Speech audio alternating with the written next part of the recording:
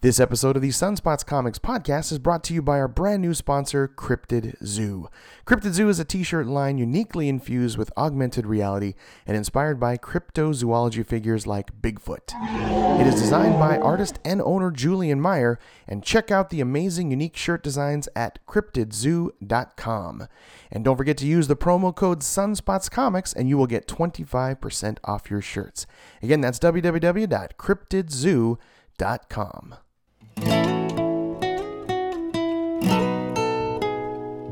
you're looking for a place where your love is shared the same, for the stories where the hero saves the girl somehow, well, look no further, friends, the adventure never ends. We will save the world somehow. It's Sunspots Comics now.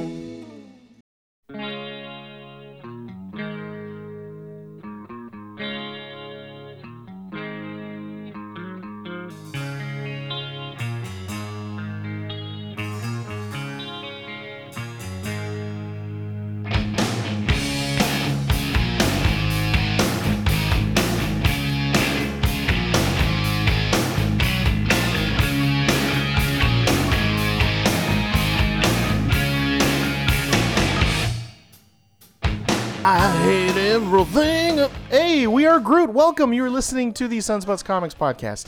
Issue number 106. We are Groot, covering the new comic books we read that came out New Comic Book Day, May 10th.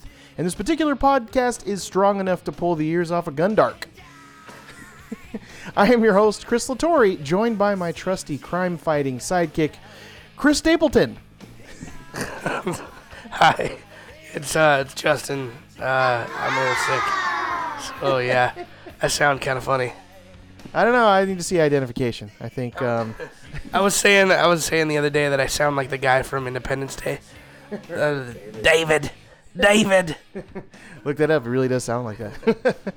So I'm glad you hung in there, Jables. Thank you. I know you're not feeling well, but at least at this point you're not like sick. It's just your voice. Yeah, I'm not contagious anymore. You're not gonna catch anything. Good. Maybe I'll just talk like you too, and I'll match you. We'll just keep it good. Well, thank you so much for joining us here in the Sunspots Comics podcast, where we recommend to you an amazing list of fresh and tasty brand new comic books to recommend to you every single week. Please never miss an issue of the Sunspots Comics podcast just by subscribing to it, and please follow us on Instagram, Twitter, and Facebook and Xbox Live at Sunspots Comics, and also check us out on YouTube, youtube.com/TofiLat. And if you just want to hear someone talk about new comic books and how much they love them, then you can just tune in. then this year's Sunspots Comics podcast is for you. Or if you want to jump in, you're brand new, maybe you just started reading comics and you want to know what to read, then this year's Sunspots Comics podcast is for you. Or if you've been reading since the universe was actually made back then, you've been reading that long like me, I'm a relic, I'm old, and you just want to know what the best comic books are so you can save some time, save some money, then yes, those three things, all that is why you should be listening to the Sunspots Comics podcast. And please, tell a friend. And also just a couple of thank yous. Of course, thank you to my friend Nick Papa George for making our Sunspots Comics theme song. Please check him out at facebook.com/NicholasDellMusic. And also thank you to my son Justin Jables, quote-unquote Chris Stapleton Latore, for his work on our Sunspots Comics blog. Please check it out at blog.sunspotscomics.com. And where can they find you on Instagram? At just Sunspots. Oh, geez. Just Sunspots. Thank you, of course, for making your name affiliated with us here in the Sunspots Comics realm. And also, it's free comic book time. Are you ready? Yes, I'm going to give out another free comic book. Get ready. Grab your pencils. Get your number 2 pencils and your Scantrons ready. Jam your earbuds just way down deep into your ear holes, because I'm giving away Moon Knight issue number 4. I believe it was a number 1 pick in the past. You pointed that out. Yeah, I think so. I'm not too sure this particular. I think it was, and I have to look in the archive, but I'm sure it was a number 1 pick, because it's written by Jeff Lemire, lovely art by Greg Smallwood, colors by Jordi Belair. I mean, the three, those are the best right there. Is it with honors? Is it real? Is it not real? Is Mark Spector out of his gourd? Is New York actually covered in sand and New York cops are alligators? Alligator people? I mean, who knows? It's all maybe just inside of his head, but The first one to grab this code and go to marvel.com/redeem wins this free comic book. That is Moon Knight issue number 4. So good luck. Here is the code. It is T as in Tom, H as in Henry, M as in Mary, 7, J as in Jasper, W as in Whiskey, 9, U as in Under, U as in Under, H as in Henry, C as in Charlie, V as in Victor. Coming at you flash style, super fast. Get ready. THM7JH9UUHCV. So come and get it. If you win, let us know, right, Jables? Yeah, shout us out. We'll shout you out, just so also people don't, miss out on losing their code and whatever. You just keep pressing the button over and over and over again. And why doesn't this code work? So just let us know if you won, of course, at Sunspots Comics on all social media, or email us, Justin or Chris, at sunspotscomics.com. Just let us know that you won. But there you go. There's a brand new, fresh comic. It's Marvel. It's Moon Knight. It's issue number 4. It's Greg Smallwood on art. It's gorgeous. And it's free to you just for listening, so thank you. First one to grab that code will win it, so thank you very much. And follow me on Instagram, because at Sunspots Comics, I'll be giving away free Marvel codes from time to time to give you free comic books. So let's jump into the Sunspots Comics podcast, issue number 106, starting out with some stuff. That's what that sound effect is, yes. That's rolling around in our nerd brain. So first thing I have up in there for me is the Comic-Con Revolution in Ontario, California was Saturday, May 13th. But before I go into that, it's Mother's Day. All you mothers out there, thank you for everything that you've done, for being the amazing women that you have been, and we know you can be, and you know that you are. So happy Mother's Day. I want to dedicate this particular episode, 106, to my mother, Sandra. Hi, Mom. I know you every now and then you listen to the podcast. And we just wanted to say thank you to our mothers. Hey, Justin, you want to say thank you? Yeah, thank you, Mom, Grandma, all y'alls. Thank you for doing everything you've ever done. We love you. Yeah, we love you. And thank you for everything you do. So happy Mother's Day. But Comic-Con Revolution was Saturday, and it was it's the first time that the city of Ontario has done a comic book convention. It was overpacked. It was to the gills. Insane. I've already heard that next year they're expanding. It's going to be 3 days, probably twice the price. It was $10 for parking. So I thought it was just fair to good. I went with a couple of buddies. One of them, Mike. Hey, Mike, listener on the show. Mike Norris, how you doing? He saw it a little differently. He brought his son for the first time, and I think he was kind of seeing it through those sort of rose-colored glasses. And also my friend Hugo. Hey, Hugo, how you doing? Shout out. I think he was really kind of on the hunt for G.I. Joes, and they didn't really have a lot of that. So they did have Chris Bocciolo. He was kind of the headliner, but I want to see it improve. I thought it was just fair to good, and thank you, Comic-Con Revolution, for inviting me. I know you've felt those growing pains. I think it was just a bigger turnout than they were expecting. They filled the place to the gills. The aisles were really kind of close and packed together. It was tough just to maneuver around it. But I'm always trying to go to the local Comic-Cons. This was definitely one that I know will improve in the future, because it was a gigantic turnout and they made a ton of money. But I managed to grab some DC out from Eagle Moss, some DC chess pieces for $5, so that was like the highlight. I grabbed a ton of those. That was my and also I just recently put out just a shout out to the Guns A-Blazin' folks, the creators of that. I met the creators of Guns A-Blazin', had some great conversations. I just posted something on Instagram late yesterday about it, so check that out. But that was my sort of independent comic book highlight, was seeing Guns A-Blazin'. And apparently they're making a pitch. They're taking it beyond to try to sell it to as either a TV series or a movie. So good luck to you guys. Guns A-Blazin's like a Western. It's fun. I haven't finished actually reading it, but I'm sure it's going to probably make next week's podcast. So another nugget of nerd in our nerd lobes. Justin, comic book and movie TV news. Want to start us out? Yeah, well, I got a couple. Excuse my voice. This is going to be tough. So the first one is... we should start out like singing a blues song or something. I don't have one in my head. I was going to try.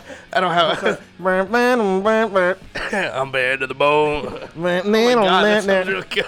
Oh my gosh. Just start talking about your dog and whiskey and your wife leaving you. It'll be great. Oh my gosh. Okay, so first off, there was 2 castings in for New Mutants, which is a movie coming out from Fox. 2 cast members have been added. They are Anya Taylor-Joy and Maisie Williams from Game of Thrones. Anya Taylor-Joy from Split. Whoa. And from The Witch and some other stuff. Up and coming actor. And Maisie Williams, obviously from Game of Thrones fame and whatever.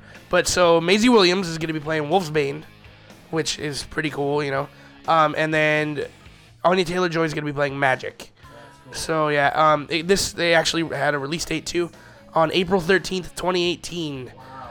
There's also rumors too that James McAvoy is going to be coming back as Professor X. Or something? Yeah, I mean maybe he's still Professor. I don't know. Who knows? Who knows what they're going to do, because Fox can't get X-Men continuity right. So other than that, director Josh Boone. I think he did another movie. I'd have to look him up. I forget the name of it. Anyway, yeah, X-Men New Mutants is going to be coming out pretty soon, April 13th, 1 year, That's crazy. It's already 2018, April 2018, that we're going to see a New Mutants film. And yeah, Josh Boone, we'll have to look up and see what he's done. But good luck to you. I know they're going to start filming very soon. So very, very cool. What else you got, Jables? Next up is the Defenders trailer. Defenders trailer was freaking phenomenal. Oh my gosh, I'm so excited. Give us the gist of it. Why am I excited? Like, I did see it, and I love that Nirvana was infused into it. But what did you really enjoy of it? Well, as far as me, just the coalescence of all these characters that I've loved, that I am so excited to see them all come together.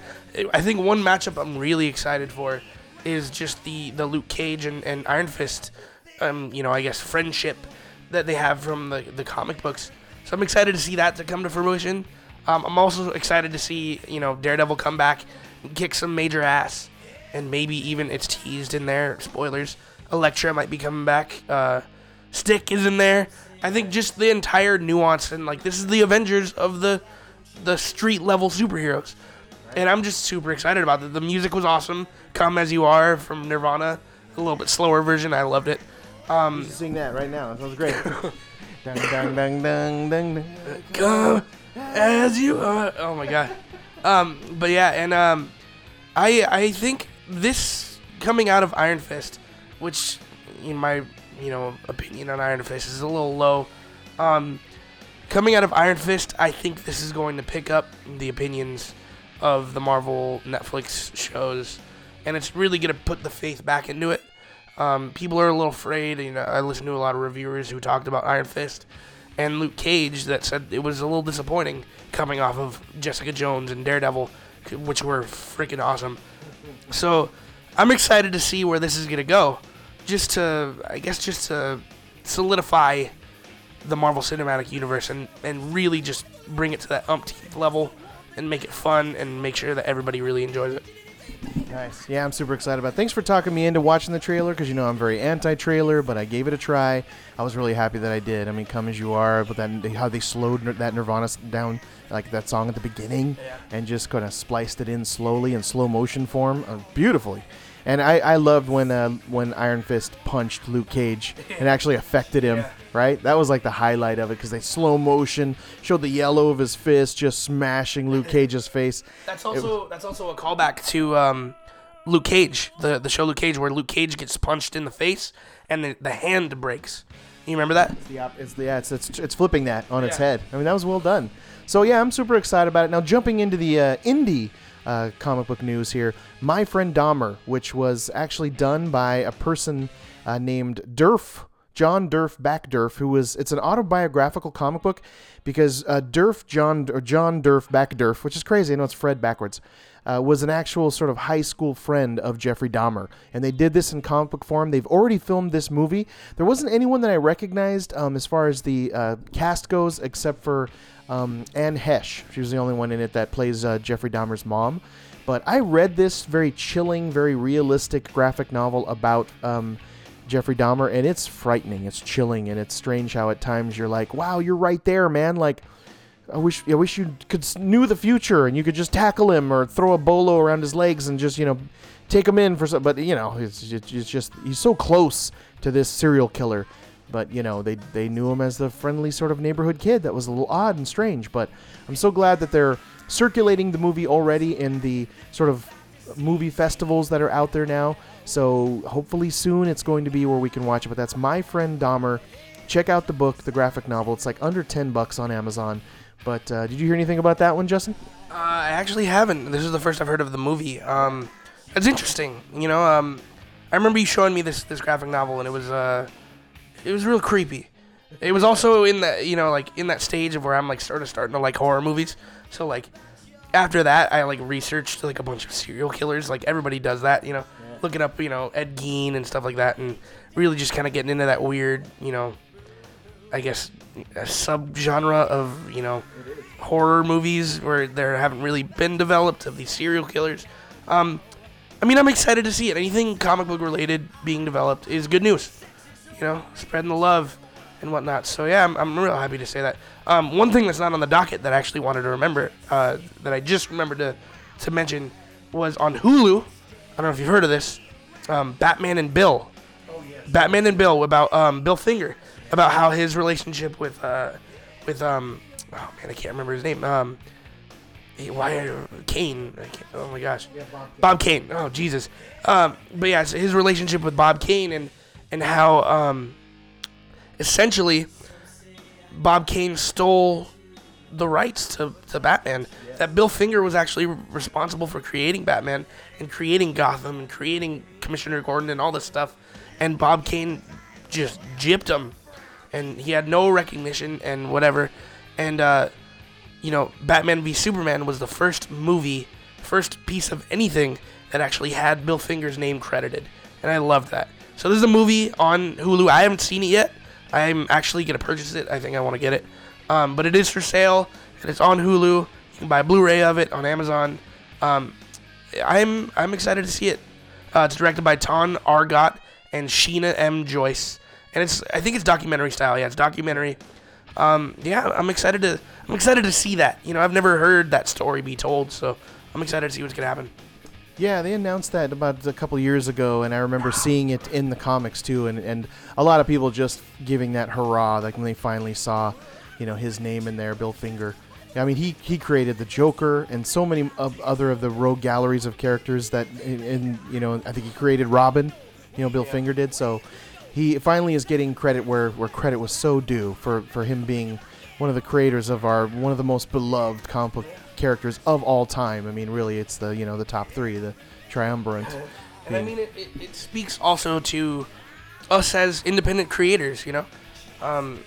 This is a man who had his credit stolen from him. Us as creators, we want to be recognized, and that's a big deal of what we want in life. Not just to make money and whatnot, but like to actually be recognized for doing something amazing. And he hadn't, and he died with that. So I'm happy he's finally going to get his recognition. Yeah, me too. Very happy. And moving on, a couple of things that were just sort of recently sort of teased out. There was an image for a Hulu original series for Marvel, Runaways, and it just shows the cast, which definitely shows us kind of a dysfunctional, angsty teenage cast here. So that's all we've seen, but that's coming very soon. The Runaways, and they've just started filming that, so it's really in its just development phase. But they put out an image that you can see of what the team of Runaways looks like. And another one that just got sort of the teaser effect here was that they announced for the Deadpool 2 movie that 3 other X-Force characters are going to be in Deadpool 2. They really kind of don't show you what it is really yet. It's just, again, kind of a teaser, but they've announced that it's solid, it's done. There are 3 other characters that are going to be in Deadpool 2, so another one getting teaser treatment. Well, you did hear that Cable has been cast, right? Correct. Josh Brolin. I'm excited for that. Perfect casting, right? Yeah, I love that. I can't wait to see what's going to happen with that. I think he, as far as Josh Brolin, he can do that, annoyed, I guess not really, like annoyed, but still sort of comedic with Deadpool. He has that. I feel like him and Ryan Reynolds are going to have really good chemistry. I'm excited to see that. Yeah, me too. Perfect casting, right? And then Inhumans was the last of the ones that received just a smidgy little sort of teaser trailer, if you will, but it just shows the planet Earth, and it shows sort of Black Bolt's sort of symbol there, or the Inhuman symbol, if you will, and maybe that's Terrigen Mist sort of floating over the planet. You're not quite sure, but they've definitely sort of teased that as well, so check that out for the Inhumans teaser trailer. You also know that Ramsey Bolton has been cast. I forget who. I think he might be Black Bolt. He might be Black Bolt. I'm not too sure. But Ramsey Bolton, I forget his name. I'm sorry. But I know him as Ramsey Bolton because I hated him in that freaking Game of Thrones show. But yeah, he's been cast. Very nice. So I think that wraps it up, right? Did you have any other comic book, movie, or TV news? I don't. No, but I did want to talk about Guardians too with you. If that's cool, I mean, if you want to do that. Me and Patsy briefly talked about it, but go ahead and give us your feelings on it. Well, I mean, I tried to, I guess, like calm the hype for me as soon as we walked out. We saw it together, actually. Me, Moises, and you and Patsy.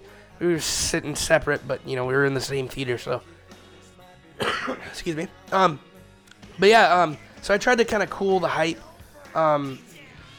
as far as coming out, just to sort of, you know, calm myself, because I do that, especially in movies. First time I've seen it, I walk out and I'm like, oh my god, that's the best movie ever. Like, there's no other movie compares to this. This is the best thing I've ever seen.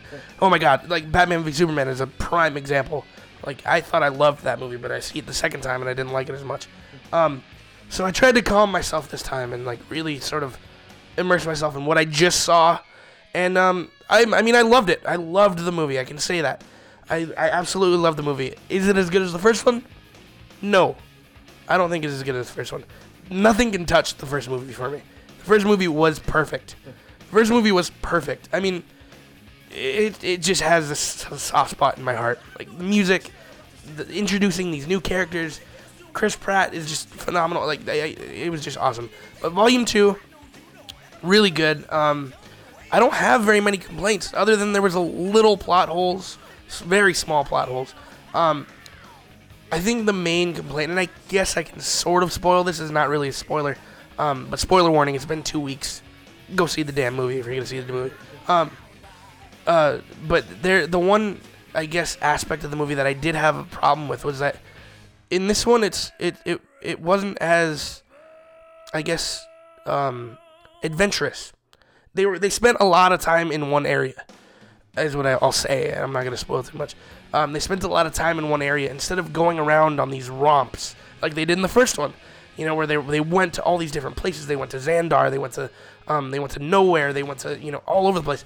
And I just thought that going into this one, I was expecting more rompiness and just like going all over the place, all over the galaxy. And there was some with certain characters, but I that was my main complaint. I think this was the Star-Lord taking care of daddy issues sort of movie, you know? Yeah. And I loved it for that. It had to resolve that. It's what its theme is, because Guardians of the Galaxy, in my opinion, the theme is family, right? It's a ragtag family thrown together, and they are sort of a bunch of orphans trying to find their way and made their own new family. In this dumb tree, you are my friend. And this green whore. But I think that he had to resolve those daddy issues, you know, before and you know, Kurt Russell, it's Kurt Russell.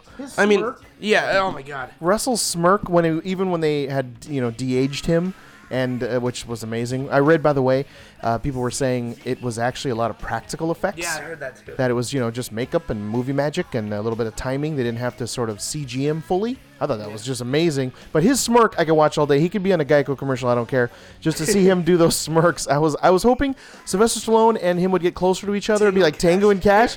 But they didn't, you know, get anywhere near each other. But his smirk all day long. I absolutely loved Kurt Russell in this movie. I mean, spoilers, I guess. Can I spoil something? It's your show, man. No, you go ahead. Yeah, it's been 2 okay. weeks. Okay, fine. Spoilers, he is Ego, the Living Planet. And I mean, he is also sort of the bad guy. I mean, in a weird goulash way of this movie. I totally level with you on the family aspects of this movie. It was an absolute, like, heartthrob of a moment when he first discovers that he is his dad, and I sort of relate to these characters as far as like having a super dysfunctional, unconventional family, you know, where everyone kind of hates each other and whatnot. And I mean, I'm not saying that's like our family, you know, but we can relate to it. You know, we have a goulash. Us as Latouris / you know, my family. You know, we have that sort of dysfunctional. There's a lot of people in our family that aren't related to us. You know, shout out to Daniel. Shout out to, you know, all those people. Uncle Daniel. I remember he used to call. So I would totally relate to to that aspect of the movie, and I loved it. It was good. The comedy of this movie was bar none awesome. Drax just hits it out of the park, and Drax is one of my favorite. Yeah, Drax is one of my favorite comedic parts of the first one too, and he totally just stole the whole comedic aspect. Michael Rooker as Yondu. Oh my God, tearjerker. That for me is the core of this movie. It's the journey of Yondu. It's the redemption of Yondu, right? We see him early. What they paint him as a character is just kind of this.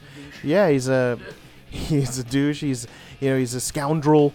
That also isn't very bright, right? Like he just seems to not be the brightest, jar in the dresser. But he stole the movie. It was really about his ride to redemption and who is your daddy and who is your father, which you'll understand when you see it.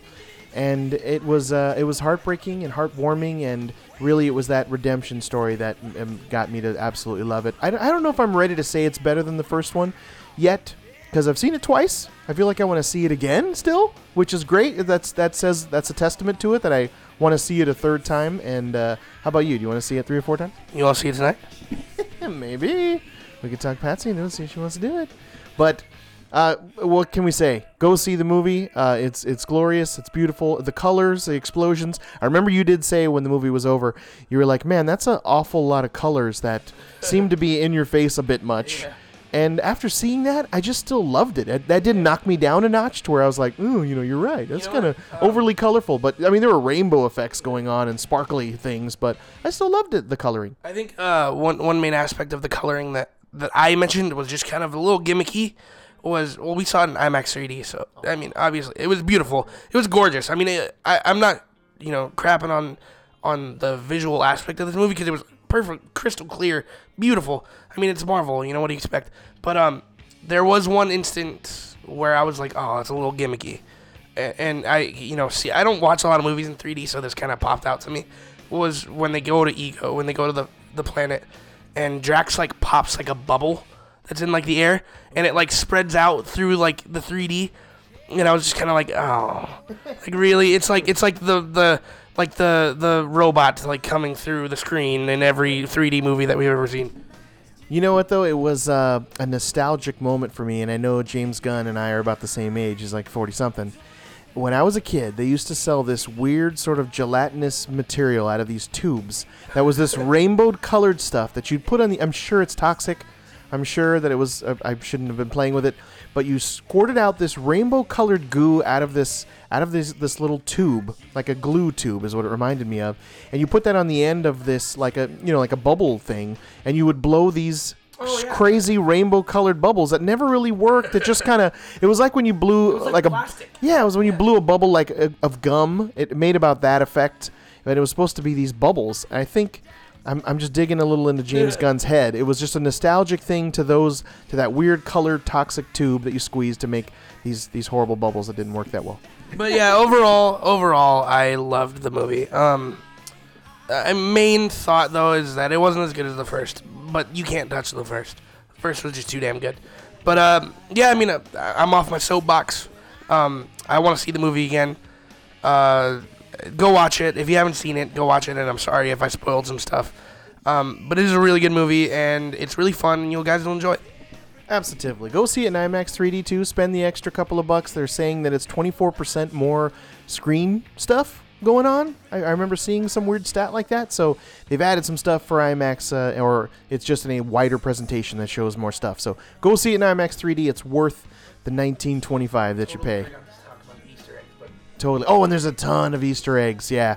Go look those up online. You'll see what they all are. It's great. James Gunn is big on that. Yeah, Stan Lee's cameo and the Watchers, etc. Glorious, lovely, amazing. So I think we'll move on from there, right, Jess? Okay. Well, the last thing on our nerd brain is that I'm writing a comic book called Zombie Destroyers. Yes. I'm writing and coloring and lettering, and my friend Jordan Hudson is doing the art. Please check out his Instagram at Jordan_Hudson_art. His art is beautiful. Thank you, Jordan. And please check out our website, sunspotscomics.com and zombiedestroyers.com, where we posted some sample pages, and you can see what Zombie Destroyers looks like. The comic book that I created out of my brain, which I can't wait to get out there and get to you soon. Just a quick Zombie Destroyers update. Jordan is actually finalizing page 21 and working on this giant 2-page splash for page 22 and 23. Very bold design. So We're still working it out, and we're hoping that issue 1 ends around 30 to 32 pages, and we release it sometime in the summer. So I can't wait to get Zombie Destroyers out there. Please check out zombiedestroyers.com. And also just a shout out to our segment called Spotlighting. So if you yourself are just getting into comics, you're trying to break into comics, you're a comic book creator, we want to help shine some Sunspots Comics love to you and support to those struggling creators like myself. So if you have some work, you want to send us like a sample of it, it doesn't matter if you're a writer, an artist, a colorist, a letter, just send me a link of your work to chris@sunspotscomics.com or message me, of course, on all the social media at sunspotscomics, and we'll try to set you up with an interview. We can talk here and get people to hear about your comic book work so people can hopefully buy it, and it helps your comic book out. So now on to our favorite part of the podcast, Sunspots Comics Podcast, which is our comic book reviews and recommendations, where we pick our favorites of all the comic books that we read for New Comic Book Day, Wednesday, May 10th. And of course, semi-spoiler-ish alert. Ring the spoiler bell, Jables. I can't get that high pitch today. Do it in a soulful way. Ring. I can't. Ding, ding, ding, ding, ding, ding. I don't know, that just came into my head. Ding, ding, ding, ding, ding. Ring. Well, just so you know, we leave the last couple of pages alone. We try to just cover some of the fun stuff there to really entice you, inspire you, and just talk you into going to a local comic book shop and buying these comic books. So we really kind of don't really spoil them, but just in case, semi-spoiler-ish light alert. And if you want to see everything that we're reading, everything that we've picked, all of our favorite picks since May of 2015, just go to sunspotscomics.com, click on the pull list to see the 148 titles that are currently there that we're reading, and it's a lot, I know, but thank God they don't come out every single week. And click on top comic, right? Click on top comic books of the week to see the past top picks. They're right there. Every week I update it, compact the website, make it simple, so you can see just this grid of everything that I've read and all the comic books that I've recommended since I started this podcast. So I'm super proud of it. Please check it out. So, art winner, Justin, we had two. I had one and you had one. This week, my art winner, and every week I always like to pick an art winner and a cover artist winner. This week's art winner was Danny Luckert, Luckert, for his beautiful art on Regression #1. You have to see this. It's gorgeous. It's from Image. And please, I noticed I was looking for Danny Luckert everywhere on social media. He's not into it. He doesn't do it. But I found his website, DannyLuckert.com. That's just DannyLuckert.com. And his art is just gorgeous. It's so hyper realistic. I love that in Regression, his character looks like Loki for some reason. Did you notice that? Yeah. But also go to Comixology because I really couldn't find this anywhere. I managed to get his other comic called Haunted, and it's on Comixology, art by Danny Luckert. Check out Haunted. He did a first arc and a second arc of it. It's gorgeous. It's beautifully drawn by him. This strange sort of apocalyptic world that's now just full of ghosts, ultimately. But it is amazing. But Regression is his art is so disturbing yet so beautiful. It's just absolutely my pick of art. What was your art winner this week, Justin? My art pick winner was All-Star Batman #10, art by Raphael Albuquerque. Yes. Oh my God. The colors for this book were just phenomenal, and he colored it, I think. Yeah, he did cover it. Anyway, oh my Lord. It was just beautiful. I was telling you before we started that this might be, because we're reading most of Batman's right now. This is probably my favorite depiction of Bruce Wayne Batman. From how they drew him, what really made it stand out? It was the jaw. I think it really was the jawline. The jawline and the hair, I think, was what really tied it in. And he to me, it just, in my head, space, in my brain, this is what Bruce looks like to me. So I really liked it, and the colors, I can't mention that enough. A lot of purples, a lot of yellows, especially in the beginning, a lot of yellows. Just fantastic. Just the faces, I don't know how else to explain how awesome this was, but it was really good. He did Huck. Remember Huck? Oh yeah, he did do Huck. Yeah, he did Huck, so it has that sort of look, but he does an amazing job with shadowing. How they're just the lines on their face that are affected by light. His respect to light is just top notch, legitimate. It's gorgeous, and all of the emotional features, the close up on the eye lines, right? You feel the emotion because they're so detailed, and he also just sort of brings those moments into light when light shines upon them, and there's like a close up of their faces. You just feel their emotions. But yeah, Albuquerque, fantastic, beautiful. Go look at Huck if you want to see some of his other beautiful work. But I hope he stays on this. I know that All-Star Batman's thing is to switch art team a lot. That's just what they do. Yeah. But I hope Rafael Albuquerque sticks with this because it's glorious. When they're like looking at Miami, right? And the skyline of Miami, it's just all the colors there are gorgeous, but it lives in about 40 different shades of purple. But I love that he did the art, the pencils, the inks, the colors. He did it all from start to finish, and his respect to how action is done. How he's jumping out of the Batmobile here, right? Oh yeah, that was just fantastic. I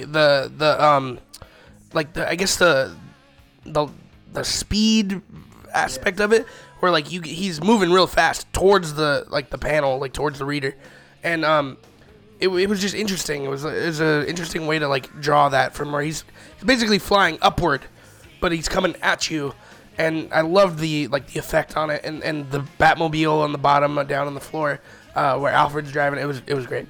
Yeah, maybe my favorite action sequence, right? Action set panel this week for sure. And cover art winner. So we like to always pick a cover artist winner. I don't know if you were one and the same with me this week, but I'll pick mine, which was Harrow County, issue number 23 from Tyler Crook. And you can see Tyler Crook's work. Follow him on Instagram at Mr. Tyler Crook. And his covers that he's been doing on the Marvel's Man-Thing have been ridiculous. Just out of this world nuts. But Tyler Crook did this set of snakes that's coming out of and crawling over this casket that just seems to be dropped in the dark. I mean, look at that, right? And all the yellow eyes of these diamondback rattlers that are like kind of looking at you, and one has its mouth open with teeth. I mean, this is just horrifying. And his oil coloring, his oil painting style is just gorgeous, right? Like it really brings it to life. So I just absolutely loved it. It was iconic, and it stood out. The striking image of these rattlers and their yellow eyes just piercing at you. It was something of another world. It was absolutely beautiful. It needs to be a poster. And he just lives in this dark black world and these ultimately sort of yellows that pop out at you. And what did you think of this? Before you tell me what your cover was, what did you think of Tyler Crook's Harrow County 23? I really liked it. I mean, the cover alone speaks for like what happens in the story. So I would say, like, you know, when you first look at this book, you're kind of like, oh crap, like this is creepy, you know. And I don't know too much about this book from what like I've read, which is very few. It's a couple issues, but I do know the aspect of the story, which is witches and stuff. So this is like what happened to this person. Like there's snakes coming out of this person's casket. It was pretty crazy. Yeah, that's great. True, good point. That actually kind of tells the story as well as just being a striking, beautiful cover with all these snakes.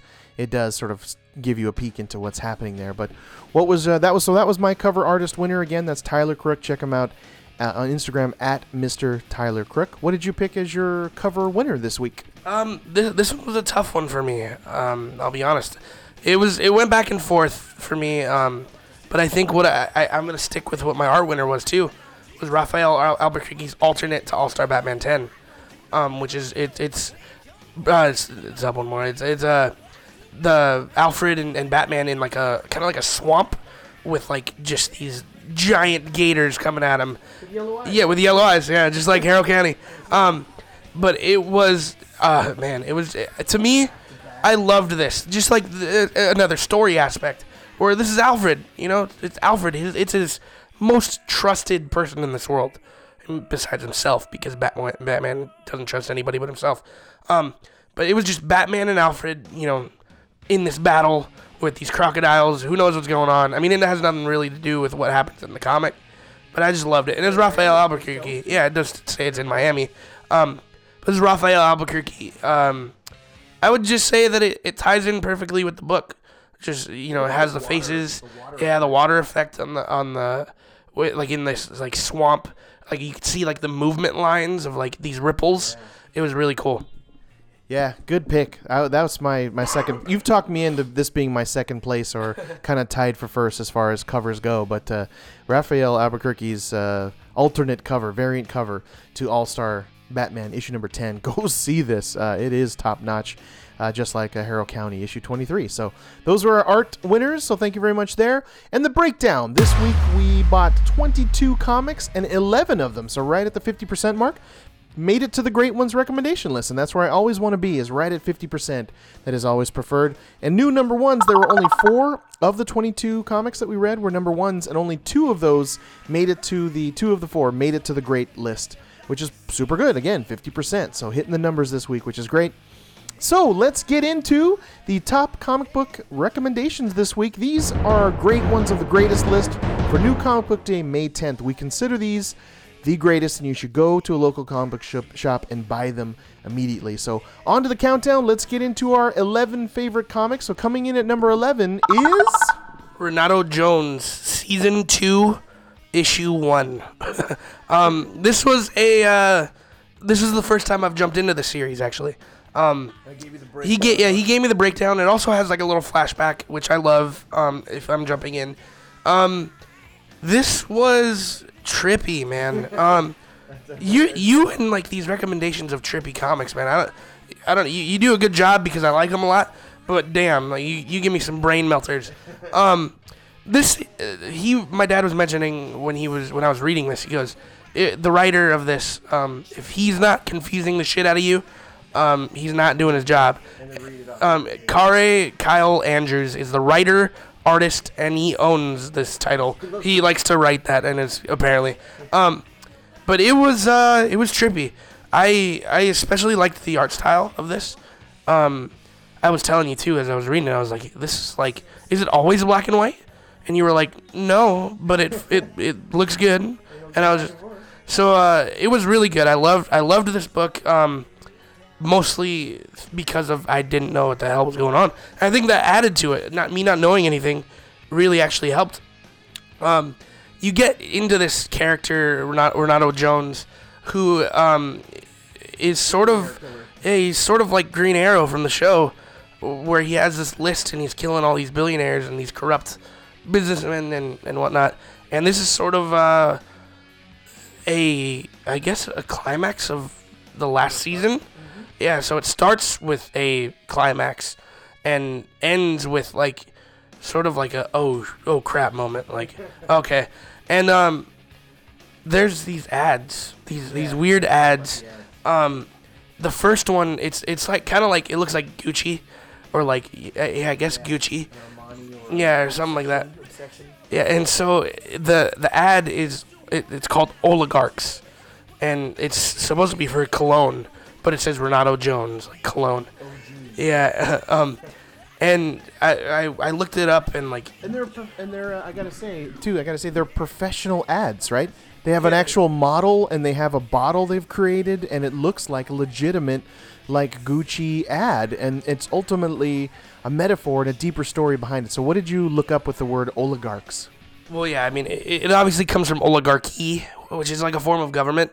Where sort of like the 1% rules the I guess the kingdom, you could say. But it comes from Greek, and it means few, and also meaning to rule or to command. So I read into it a little bit more, kind of in my metaphorical brain, and basically you could see in this picture she's wearing like kind of like a old styled clothing. Where she is obviously like an oligarch. She is one of the 1%, and it's kind of interesting. And there's another one too at the end of the book. I forget what it was. We'll get to that. Yeah, but this one's right. The message. What are you getting? I got from this message was like, buy our perfume and you will be of the 1%. Like that's what they're trying to sell. So it's like a direct reflection upon like if you have the money, you are the 1% and you will rule the world. It's like, yeah. And then Renato, yeah, and it's just so it's this bold statement of power ultimately, right? Of like a sick sort of expression of I am the 1% because I buy this oligarchs. And I mean it's sort of, I mean, I work at a department store, so I see ads like this all the freaking time, and like it is. This is how ads are for these type of products, and it's sort of kind of funny. Yeah, it's kind of. I mean, not really. I mean, I wouldn't say funny. It's kind of messed up in a way. Yeah, yeah. It paints us this like perfect world of perfume. Yeah, it's sort of weird. And I mean, you see these ads in like magazines and stuff, and so yeah, it was just a trippy sort of metaphorical thing that kind of ties into the book. So they go previously on in color, right? And then it goes like back to present day in black and white. And it's very bold, right? It's Frank Miller style. It's 300 style. It's just, it's, yeah, Sin City. And the paneling, it's all over the place. You really don't even know where the lines are. It's like, it really makes you go, what, WTF? Like, you have to look at this and look at this and look at this to truly understand what's going on. The way he has like a minimalist style in black and white to kind of portray the action, you have to like look closely and kind of see what's happening, right? A lot of little details. Yeah, it was sort of like a negative, if you've ever taken a picture in negative format, where like the light is dark and the dark is light. It was like they flipped it. Yes, it was like negative art. It was kind of weird. And then there were like these pages where it would just like, it'd be like, I promised you, or like you were it, or something like that. And it was all black with white font. It was trippy, man. Like this whole comic book had me saying WTF the whole time. Yeah, the all the lettering was color, but the rest of the comic wasn't. It was interesting. Yeah, this is like something, it's masterclass work here. If you want to see something different, something unique, something that's action-packed, but also it's a metaphor, it's a statement of our sort of political world today and how the super billionaires rule the world, and Renato Jones is there to stop the 1% that are evil. He's not saying all of them are, but he has this list, and this list now has pointed him to his sort of childhood sweetheart. And is he going to kill her? Her name is Bliss. He has to decide if he has to follow along the list because he has like kind of a stick-like trainer, like a Daredevil stick sort of like trainer that has told him that Bliss and Bliss's dad is on the list. So that's sort of what's happening here. That's where the last arc ended, which was someone had a bazooka and fired a rocket on the roof of where Bliss and her father was, and it's sort of the aftermath of that. But definitely interesting. They've kicked it up a notch from the first arc, so I am absolutely in. Go check out Renato Jones Season 2 and go get the first one. Like I said, it's bold, it's unique, it's these strange ads. Oh, you want to talk about the last ad, Justin? Just briefly? Oh, yeah. So the last one, it was autocracy, which is also another form of government. And I'll read it to you again. System of government which supreme power is concentrated in the hands of one person. And then it has like sort of like a dominatrix like depicted. Yeah, it's this autocracy. You've asked for it. It's sort of like this hot, model live picture. This hot model in dominatrix outfit, and again, it's sort of another metaphor for like autocracy, being a form of government and whatnot. And so it was interesting. It was another weird ad that I thought was just kind of trippy, and it makes a statement. And yeah, it was interesting.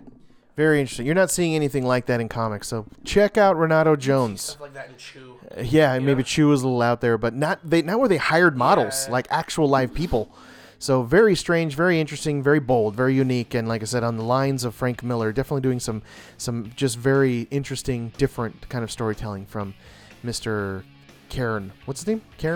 Karn. Kyle Andrews. I follow him on everything on Instagram too. Just look up his name, Kare, K-A-R-E. That's 2 A's. Kare, and you'll find him on everything. But gorgeous, beautiful. So coming in at number 10 is Green Valley, in issue number 8 of 9. So this is coming to an end soon. This is from Marvel Comics. I mean, not Marvel. This is Image Comics, and it's from Max Landis is writing. Giuseppe Camuncoli, the penciler, coverist, a color artist, also he does everything on it, and he is just his amazing art on Amazing Spider-Man. I always say that. But this is the one character fighting raptors. That was the opening sequence that I loved. What did you think of this dinosaur death going on here? Yeah, this was it was just action-packed, like way to jump into this book. These dinosaurs are just attacking like this town, and then like it's just brutal Jurassic Park type stuff. and then all of a sudden, you catch like one of the like heads gets sliced off, and it's like, all right, like let's go. Sword, right? Yeah, and it was a fun one. Yeah, he headbutts one of the dinosaurs. It's like a raptor, right? Yeah, and it was this was an action-packed issue. This was action-packed. Not a lot of dialogue. You can read this one pretty quick. I personally, I don't really know what's going on in the story. You got to explain a little bit more, but Well, I gave top notch to the last issue of Green Valley, number 7, I think it was, where they had to sort of explain time travel to these people, these crusaders. Oh, okay. Yeah. I remember when you told me that. Okay. Remember that? Yeah. And so they ultimately, it comes to a head here because the Bertwald and his team that he's gathered here together, Ralphus, he's told them that you can't mess with the timeline. That the timeline is like this Flashpoint conversation they should have had. You know, in CW is the Flash. But it's Crusader standing around going, imagine that time is this tree, and if you break a limb off and try to stick it back on, it'll never go on quite right. It's sort of like if you explain to Barry Allen, like, dude, like you're jacking some stuff up. It's like the Doc Brown scene where the whiteboard. This is alternate date 1985, and you know, it was kind of funny. And that's what they did here. And so now, you know, Bertwald went through that whole description of the life tree, and now he's decided that because there's this weird, strange guy from the 80s or 90s or something that is in this strange time machine who has this weird book of sort of English crusading stories that never really mattered. So he picked a place to sort of pillage, ultimately. And he's bringing dinosaurs into this time frame because I guess he's figured out that nothing really affects the time frame, you know, the time-space continuum here. But it convinces Bertwald that once he realizes that he could go back in time, save their village that was destroyed, and his wife. But, of course, Ralphus is like, you just went through that whole lecture in the last episode, and we're not supposed to mess with the time-space continuum. 1.21 gigawatts. 1.21. Oh, dude. I can't speak. But I just thought action-packed dinosaur hunting. He headbutts a dinosaur. There's a T-Rex that comes through this town, and they're trying to do the best that they can to just stay alive. It has some sort of strange controlling ring around their necks, collar, if you will. That he must be controlling them ultimately. But it's swords versus dinosaurs. It's just action-packed fun, and that's why I picked it as my number 10. Yeah, it was honestly this didn't have too much story going on in it. This was just an action-packed climax. He just showed me a panel where there is one of the guys is riding a horse with a joust directly at a T-Rex. Yeah, that's pretty glorious. That's pretty glorious. I'm not gonna lie, that's pretty great. Yeah, it's just an action-packed romp with some time travel in it. Some stuff like you don't really see. I mean, this sort of reminded me of Ferocious Feeding Time. A little bit reminded me of that, especially with the dinosaur. But yeah, it was real fun. I enjoyed it. It was an action-packed fun issue. Yes, check out Green Valley. It's beautiful, well drawn, action-packed dinosaurs, time travel, swords, and this sort of team of crusaders that have this reputation of saving the day, and they're fighting a dude from the 80s that has some time travel machine. Great stuff. Green Valley, go get it. And coming in at number 9 is Silver Surfer number 11 from Marvel, written by Dan Slott, and written by Dan Slott and Michael Allred, and color artist by Laura Allred, who is, I'm guessing, Michael's wife, and the cover by Michael and Laura Allred. This was a colorful book. Guardians of the Galaxy. Yeah. I mean, yeah. Speaking of Guardians of the Galaxy, this is colorful. You were telling me this is a lot like Kirby, Jack Kirby-ness. So this is sort of another romp with Silver Surfer and Dawn, going through just sort of helping people throughout the universe. And they run, long date. yeah. They're on. This is why they're on a crazy long galactic date. Ultimately, So they're sort of flying through the galaxy trying to get Dawn back home because her sister's having a baby. So they run into a couple people and like he challenges them, and I guess there's like a galactic thing where like, hey, like I challenge you to a fight, and Silver Surfer's just like nah, and like takes off because he's trying to help Dawn out. yeah, they're in the middle of this weird war with these bear people fighting like wasp people in some weird galaxy where there's like honeycombs covering the whole landscape of this planet. So strange, so Jack Kirby. He's looking down from the heavens upon this particular comic and just smiling. is what I felt like. But it is just this strange galactic war they're in the middle of, but they're like, yeah, that's great, we gotta go. My twin sister is having a baby. I gotta wrap this up. And it's kind of that hilarious note they play over and over again, because the more they try to leave and get out of these strange planets, the more people want to honor them with something. And they're like, we must honor the great herald, Norrin Radd, for his wonderful. And they're like, he's like, let's go. They're looking at their watch. They're doing that circle with their fingers, like, we gotta move, we gotta go. And then this strange dude sort of comes along that is hell-bent on this mission named Zero to stop Norrin Radd. And Don... Yeah, so he challenges him to a fight. Like he sort of just like starts, shooting at him. And they sort of challenges him, and then like I said, he just like nah, and like takes off. Like hits like light speed and just like guns it. And then they go through this super Jack Kirby like rainbow color swirl, and he's like, "Hey man, like I challenged you, like you can't do that."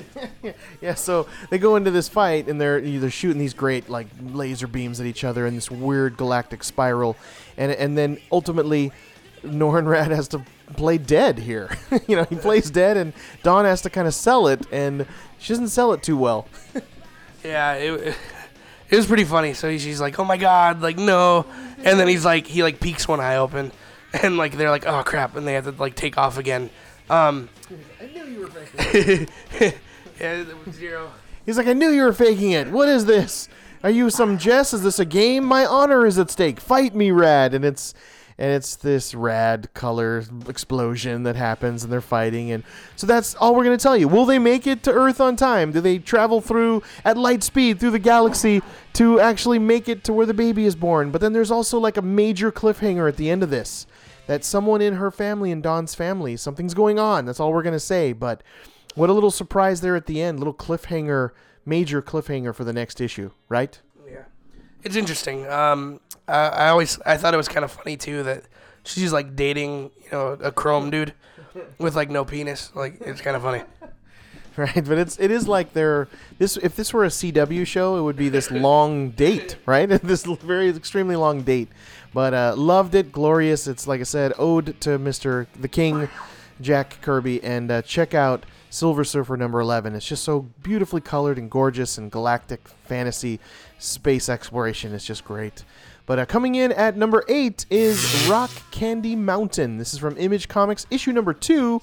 This is from Kyle Starks and Chris Schweizer. And the thing that had me sort of laughing out loud, by the way, chapter 2 is called The Bulldogs All Have Rubber Teeth. Because that's another thing they wish to have, the hobos do, so they can make their way to this sort of utopian heaven that they've created in their minds, that is Rock Candy Mountain. But what was the thing that made you laugh out loud? Which is the same thing that made me laugh out loud. I'm testing you right now. What was funny in this that you discovered there was in this hobo world? Yeah, there's like a hobo fight club. Yeah, there's like a hobo fight club.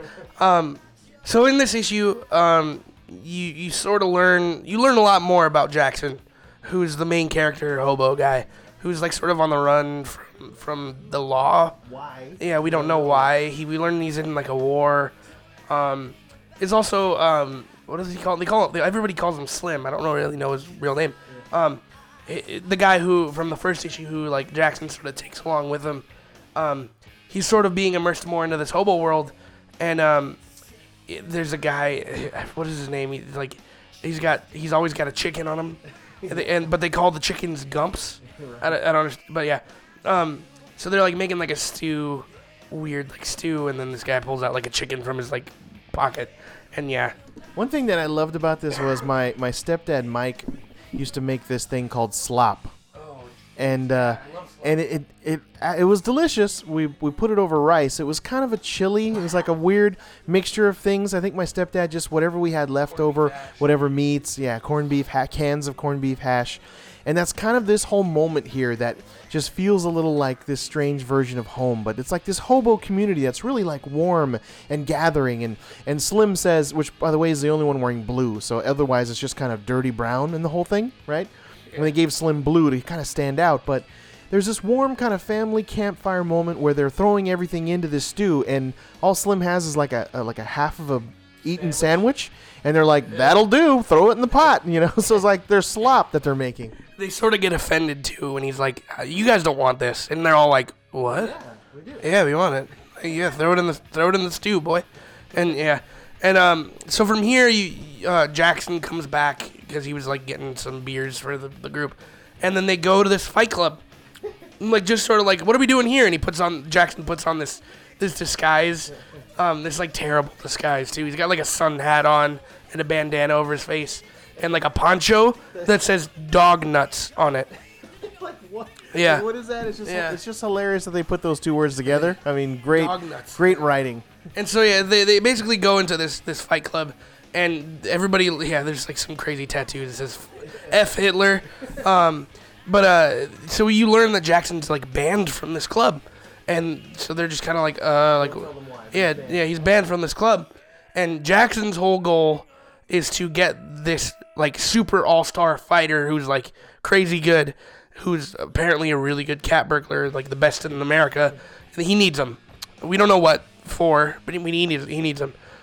Yeah, it just adds to the mystery of Jackson. Like, we did get to know a little bit about him, but what is he doing? Like, why is he doing this stuff? And there's this Black Orchid that runs this underground hobo fight club, and she has, like, this strange set of rules that make it all interesting and unique, but he has to disguise himself because he's been banned from it for some reason, but he's not even really there to sort of fight. Like Justin said, he's there to gather this cat burglar guy for something. Yeah. And it's just a great exploration into this strange hobo world, and I know it was really based in reality in this professor's exposition that he wrote about hobo world, but this is kind of where it makes its own little strange departure into this hobo fight club.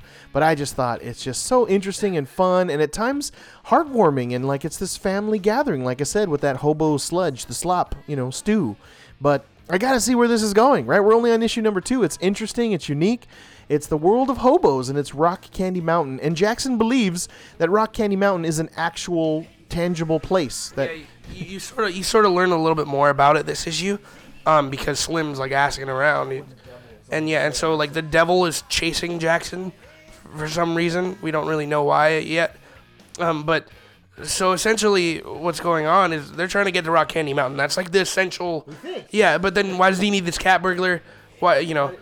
And so they get into like this fight, where Jackson has to sort of work his way up and reveals who he is. Yeah. But the first fight was just phenomenal. He like punches him directly in the nose, and then like the blood literally gushes like Kill Bill. It was hysterical. Yeah. And he goes like, "Make it stop!" Like in the lettering it says THWSTOP. Make it stop. Yeah, it was funny. I love this issue. This might be my favorite issue this week. Oh, really? I would say this week. This might be my number one.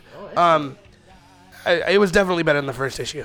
It was, right? And for something to the number 2 to be better than the number 1, that speaks volumes. So get Rock Candy Mountain. Super good stuff.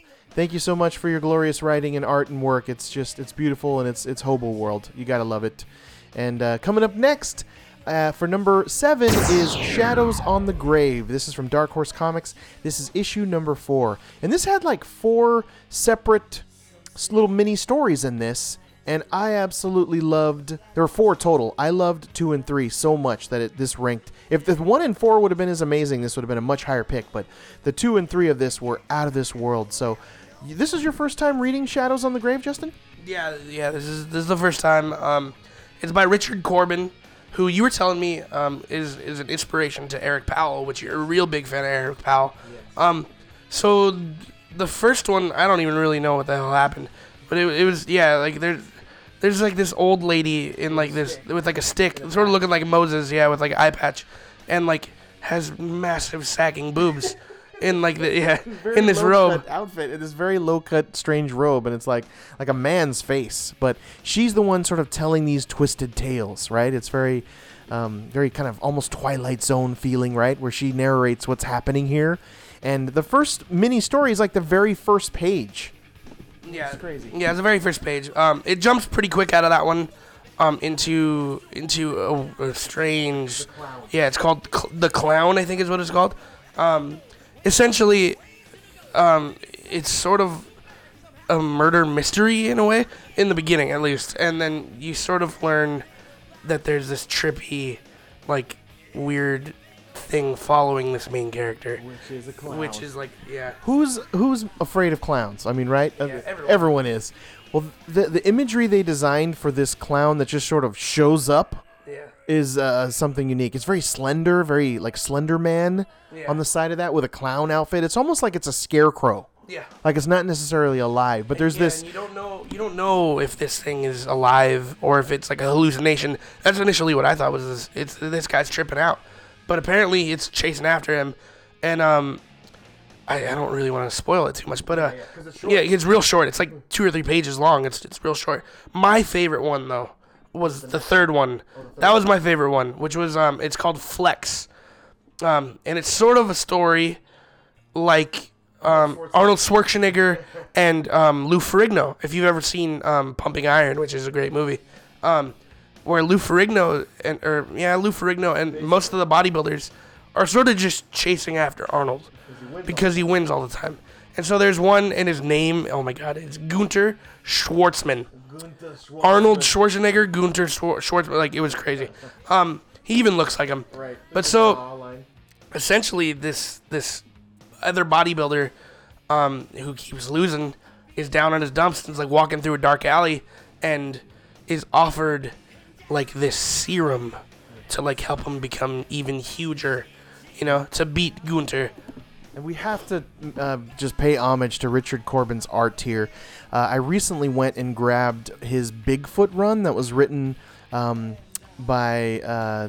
anyway, I'll remember here in a second. It was written by, but go look up Richard Corbin's Bigfoot. It was nuts. It's out of this world. Definitely rated R. He's mostly writes in black, or draws in black and white, and all of these sort of shadows, and it's just so many little details of each line on his face.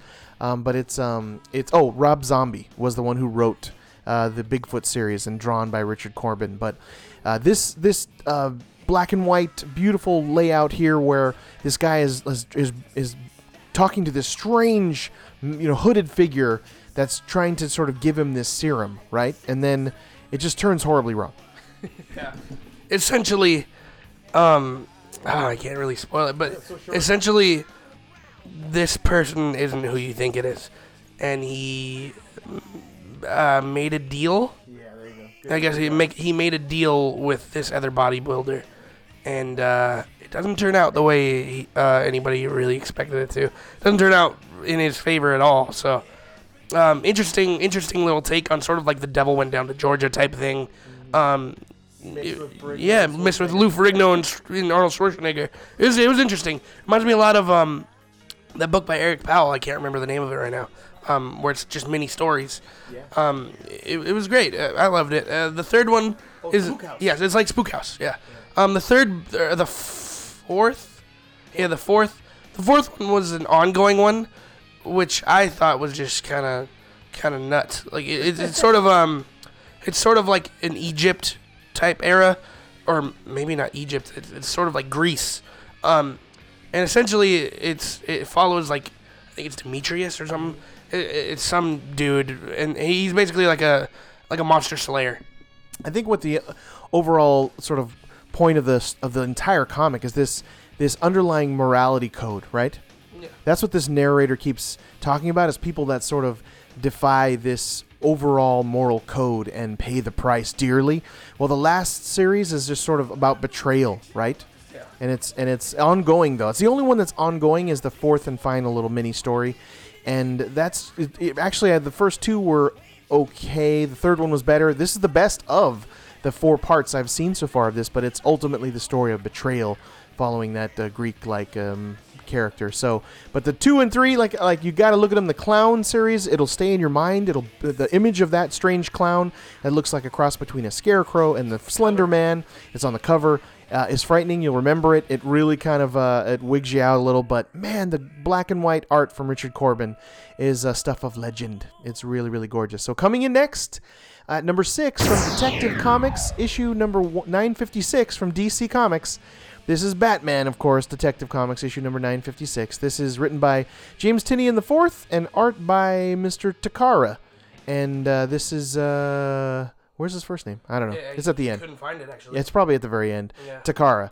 But here we go again, kind of a continuation story with Cassandra, the orphan, and it's orphan time here. So remember where we left off last? Yeah, the whole... she's not alone. Orphan sort of challenges her mom to like a fight. Her mom Shiva to this fight, and we know how badass Shiva is. So we're all kind of like, everybody's got to take her on. And then eventually she like throws in like this like sort of harbinger where she's like, she activates like a nuke, that could take down Gotham.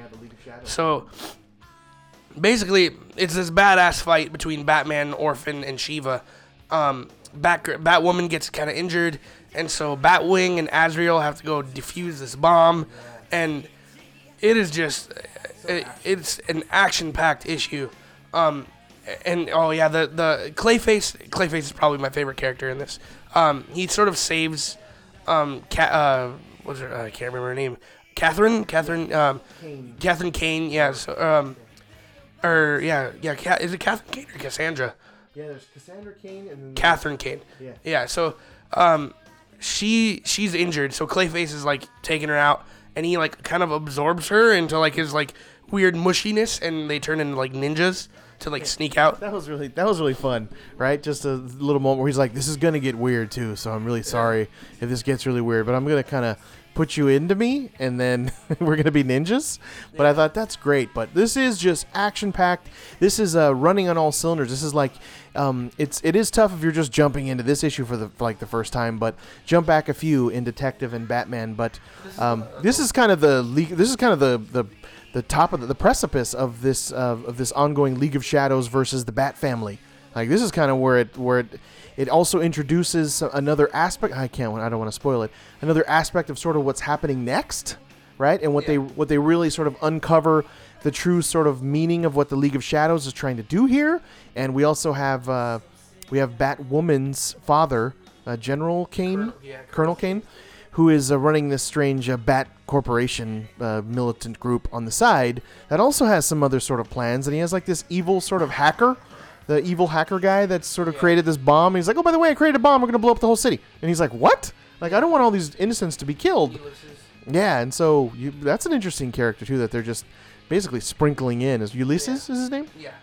This strange killer hacker that can just make a nuke all of a sudden.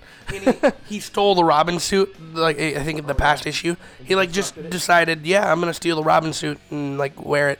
And, he, like, deconstructs it. So essentially, obviously Batman and Cassandra Kane come out on top of this fight, but from there, it's a new storyline. Ra's al Ghul is involved. Batman has sort of been deceived, which is like strange because Batman nothing ever goes over. Nothing flies over my head. My reflexes are too fast. I would catch it. Batman's sort of been deceived, so from here, it's going to be more on that storyline. They're just trying to figure out what the hell Ra's al Ghul did that sort of deceived him, and it's going to be... I'm going to continue reading this. This is good. I jumped in at the beginning of the storyline, and so to read the full thing, to see it come into an end, was kind of cool. You get that resolution with Cassandra Kane, and you get that resolution with Shiva and whatnot. It was interesting. I liked it a lot. Yeah, written well to where it's not really an ending. It's like a new beginning. And they sort of nicely tailored that, James Tynion IV, to just sort of nicely position themselves for a great new arc. So still hanging on to Detective, still on the pull list. And we will continue to be. It's just been really good. It's been a lot of fun. It's action-packed. I do want Batman to gadget up a little. I would still like that. I know it's all in the family, but let's throw some gadgets in there, Tinian. Let's get some cool Bat stuff. That's my only request. So coming in at number 5 is Justin's favorite overall comic. He claimed on a previous podcast just recently. The number 5 pick of the week is Allies, issue number 4. This is from Bubble Comics, and this is, of course, the Russian team, or the Ukrainian team, I think they are, of writer Natalia Devova and artist Alina Arofeva, which we love, and it's one of your favorites, absolutely, and one of mine too. But I loved about this issue was it was more of that the family is their ultimate ragtag family of these assassins they're on the run from which now we found out the organization they're running from, that Holt guy, may have special powers, but this is like them finding a home base and sort of establishing the characters a little bit more and developing them out a little bit. I thought it was a great character development piece. What'd you think? Yeah, you know what's kind of interesting is every issue of this has sort of back and forth, I guess you could say, of Nika. Yeah, of Nika and Johnny, and so it kind of flips back and forth. Yeah, and Jesse Rodriguez. But it flips back and forth from like having an action-packed, like trippy story, and then having a character development issue. So I sort of like what they're doing, because last issue was like crazy action-packed, real fun issue last issue. But this one, again, it slows it down a little bit.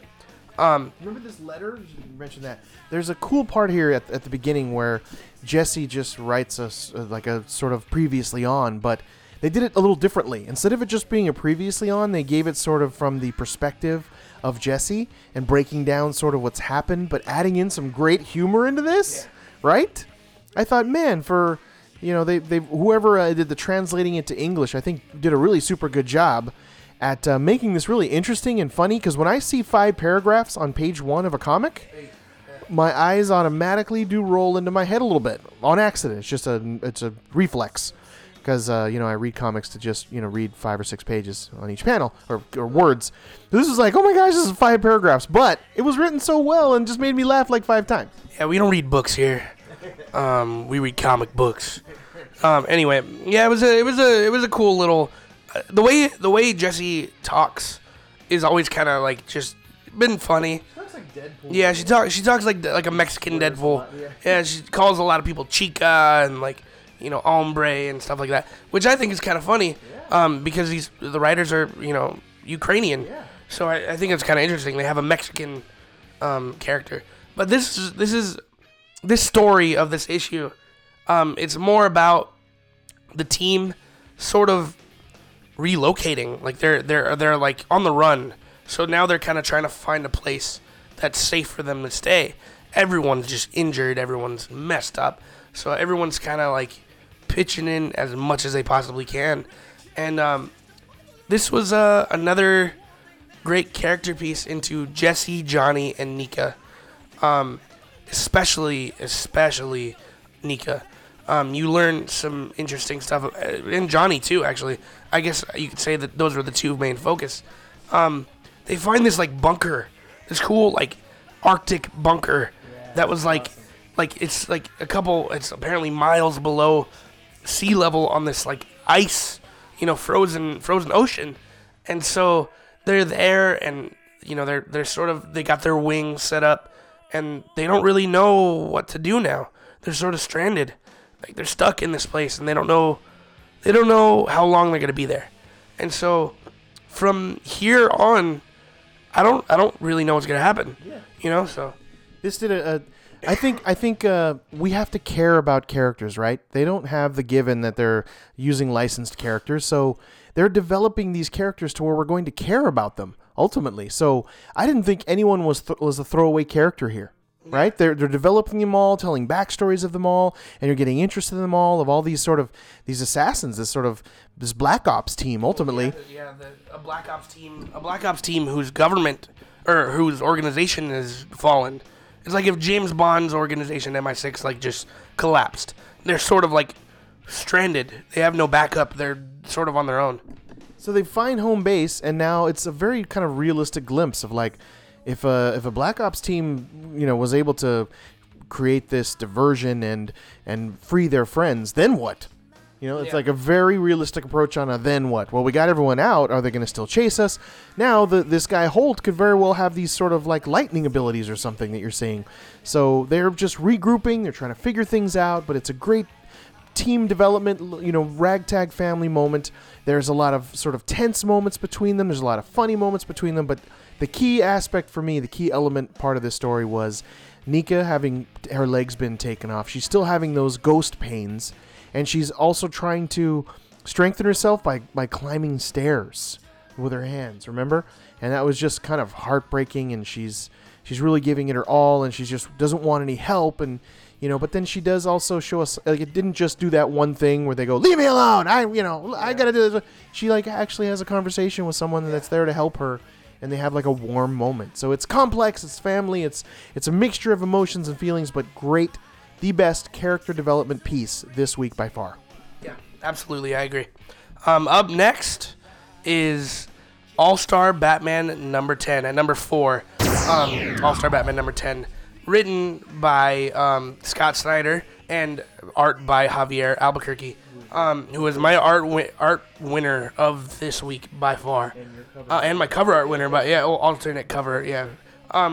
So in this one, you sort of get like a narration from Alfred in the beginning, and you don't really know who we're following in this beginning chase scene. Masked teenager. You kind of think maybe it's Bruce, in his early days of Batman-tude. So in this narration, you sort of get like Alfred talking about how Batman like is his son. Yeah. Really heartwarming stuff. Every instance is Yeah, and so every instance he references Bruce, it's my son. Yeah, it's very heartwarming. So you jump back after this to Batman chasing Hush, right? Yeah. It was Hush. So he's chasing Hush. Alfred's driving the Batmobile, and Batman's like, all right, like, get ready. And, like, Hush is shooting at him from this helicopter, and they're chasing him. And they're in Miami, by the way. They come up on, like, the stadium. I think it's, like, Marlin Stadium, where the baseball team plays for whoever. They have different names, but Gotham's there. Yeah, the Gotham Knights are gonna play, and the Miami Marlins. That's what it was. It was Marlins. So yeah, it's basically they come up on the stadium as the game's about to start, where the national anthem is being sung, and they're sort of surprised when Hush flies in, and is like they're like oh, and then this kid's kind of like wait look, like no way, and then Batman comes through like the rafters like underneath the stadium.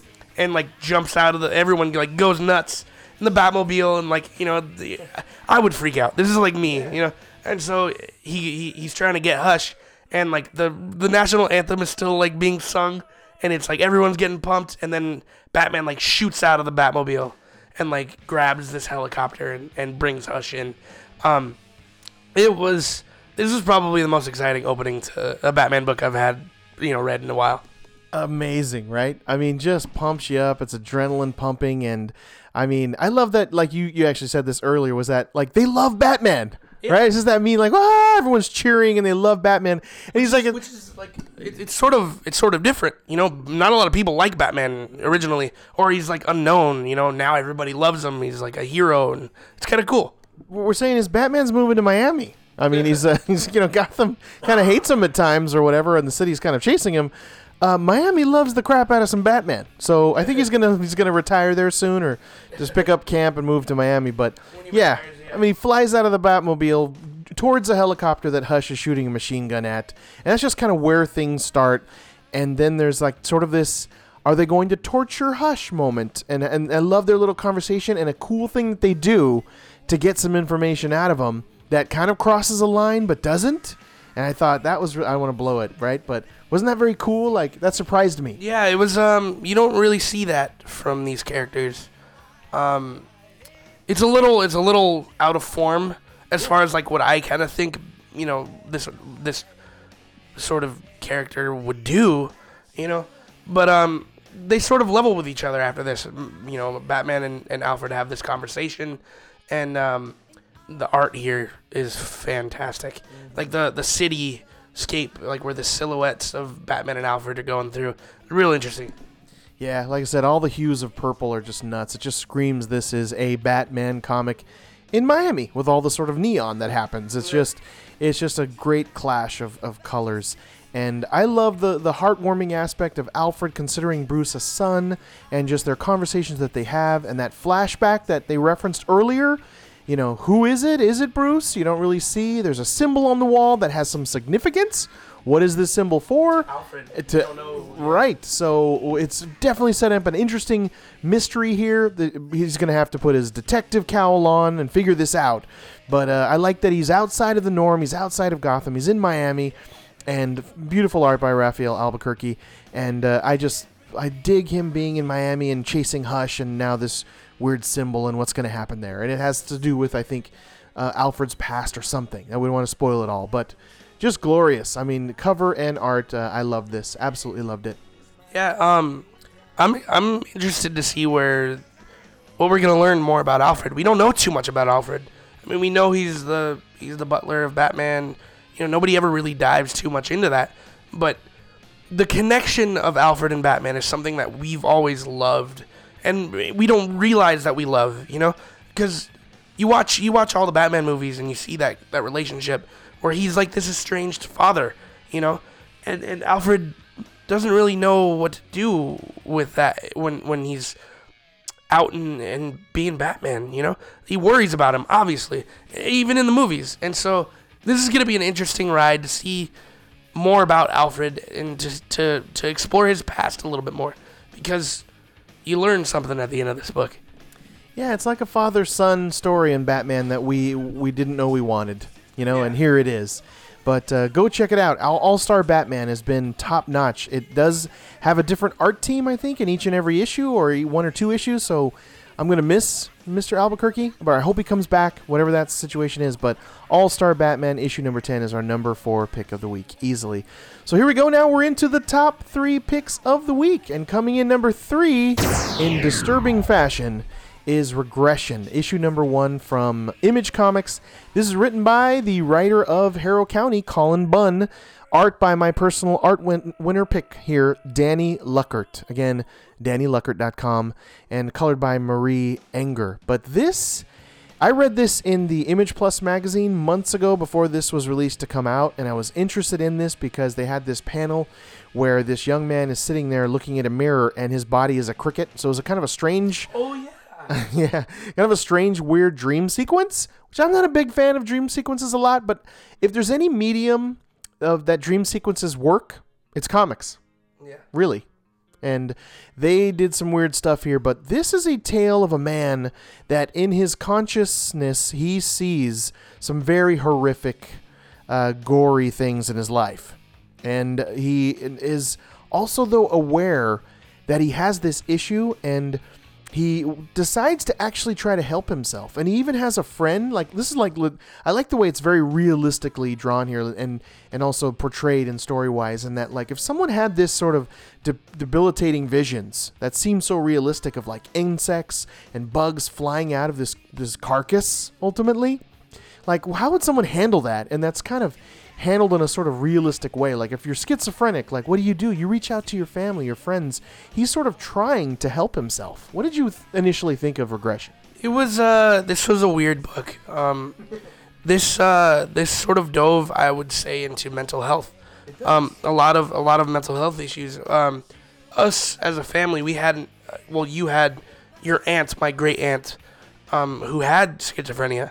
My grandma tells some stories here and there when you know, she experienced a lot of this stuff.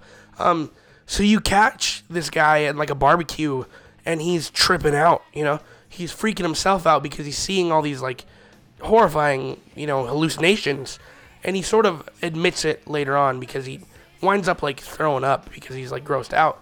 One of his friends, who's a redheaded girl, I can't remember her name, she sort of offers him some help, you know, he says, hey, there's a guy who I know, he'll help you out, you know, maybe he can figure out what's going on and whatnot. So he sort of is apprehensive for a little bit and then agrees.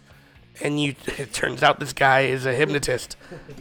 Yeah, and that, you know, this is, like I said, this is kind of what you do when you have this kind of debilitating mental disorder. You know, hopefully you seek some help. Some people don't, but this guy does, and he has this friend, which so gloriously written. The reason I selected him as my art pick winner of the week again was for his emotions on the faces. He has to do just about every emotion here, from physically ill to scared to sort of happy to apprehensive, as you said, to take the advice of a friend.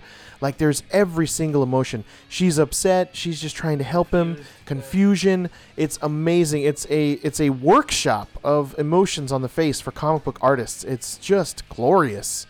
And so, yes, they go to this sort of hypnotist guy who says he specializes in regression therapy.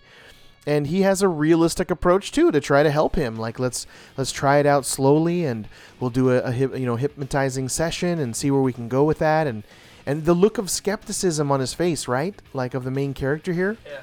But she like holds his hand and says like, look, we can try to help you here. I mean, what other option do you have? Check you into a mental ward, right? Yeah. It was in my head. I was like, okay, from here, where do you go? Like, if you have this sort of mental issue, like, what do you do? I wouldn't want to go to a mental institution. So he goes to seek this help from this kind of weird dude. He's at like a comedy club doing a hypnotist bit.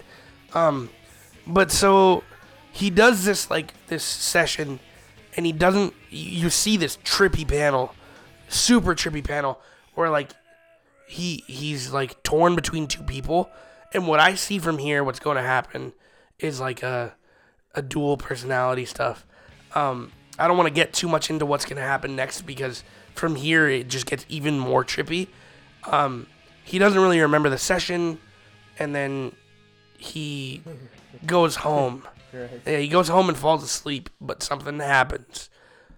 So, yes, I think there's a duality there of like light and dark, and there's maybe this evil side of him, maybe on a little bit of a like Moon Knight, maybe Mark Spector sort of thing. Has he got a dual personality? Is this an actual person? Because there is someone that's introduced here that's just frightening, nightmarish. And this is not for the weak of heart. This is definitely a disturbing, frighteningly beautiful comic book, though. And something a little different, like I said, in this area of this guy having these visions, etc. But it really kind of disturbed me, and I thought, wow, this emotionally affected me, so high marks, and that's why it's the number 2 pick of the week, or 3 pick of the week, is Regression, issue number 1. Go check it out. It's beautiful, it's gorgeous, it's disturbing, it's frightening, it's strange and weird and different, and also sometimes very realistic, topped off with top-notch, gorgeous, beautiful art. And coming in at number 2 is Harrow County, issue number 23. And this is, of course, from the same writer of Regression, Colin Bunn, and art by Tyler Crook, who is my art cover pick, again, with the snakes, the diamond heads, the yellow eyes, and the cottonmouths, and they're coming out of this casket, which is just frightening, and it's haunting and beautiful. But this, to me, is that sister versus sister witch fight here. Ultimately, the two that are best friends in this town in Harrow County, two sides of the fence here. One sort of trying to destroy the haints, that these haunted creatures that are in Harrow County, and one that is trying to sort of live with them in peace, are now conflicting. You have Emmy and Bernice that are now enemies, when they were really Bernice was the only friend that Emmy had. And this town is at a funeral in this opening sequence. And what did you think of this funeral sequence here? This was messed up, man. I think her name was Lovey. Yeah, Mrs. Lovely, Lady Lovely. So I'm guessing everybody in this town thought she was a witch. She is being buried, and this priest guy is just sort of being a douche. Like, he basically is like, I've buried evil people before, and he just kind of goes through the motions and sort of isolates Bernice, saying that she'll never be put to rest if somebody is forever mourning her. And then, like, everybody turns and looks at her. And so from here you sort of empathize with her, and he gives this like messed up speech, and somebody like spits on her grave. So from here, it's sort of like she's trying to get people to, like, she wasn't a bad person, and then you didn't know her like I knew her, blah, blah, blah, blah. All of a sudden, like, people start screaming, and then there's a crap ton of snakes coming towards his grave. Yeah, they're like coincidence, or he was like, hell and damnation and fire, and, this is below the Bible Belt and whatnot, and he's like, hell, damnation, fire, and let's burn this woman, and from ashes to ashes, dust to dust. Uh-oh, snakes. Yeah. It's like, oh my gosh, here they come. Like, yeah, he shouldn't have spewed all that venom at her, literally, because the venom came back. But yeah, this she finds a way, and it's a neat, kind of cool, visually stunning kind of way that she ends up distracting these snakes, if you will, but they are still going to be a factor because they're loose in Harrow County. So it's now Bernice's job. She was kind of the Padawan. She was the witch in training to Lady Lovely, and now it's up to Bernice to get those strange magical jars and put the snakes in the jars somehow. But there are people under attack here, and it's kind of like Bernice and Emmy team up here. You know, they're like the Wonder Twins here, and they activate to help each other to fight these crazy snakes. Yeah, and then there's a part where like the priest is like about to get bitten by a snake, and you're kind of like, yeah, get him. So from here you sort of have a conflicting viewpoint conversation between Bernice and Emmy, and you sort of learn the pros and the cons of like what's going on, what each person wants, and from here you obviously get people like are sort of not really afraid, but they don't like Bernice and Emmy. You know what I mean? They're not really fans of them. They're sort of afraid of them. And so Bernice goes back to Lady Lovely's house and finds that literally like almost the entire funeral that was there is at Lady Lovely's house, paying their respects, which I thought was crazy. And the guy that spit on her grave is there saying like, yeah, she was a good lady. Like, we're paying our respects because even before all this crap happened, she was a good lady.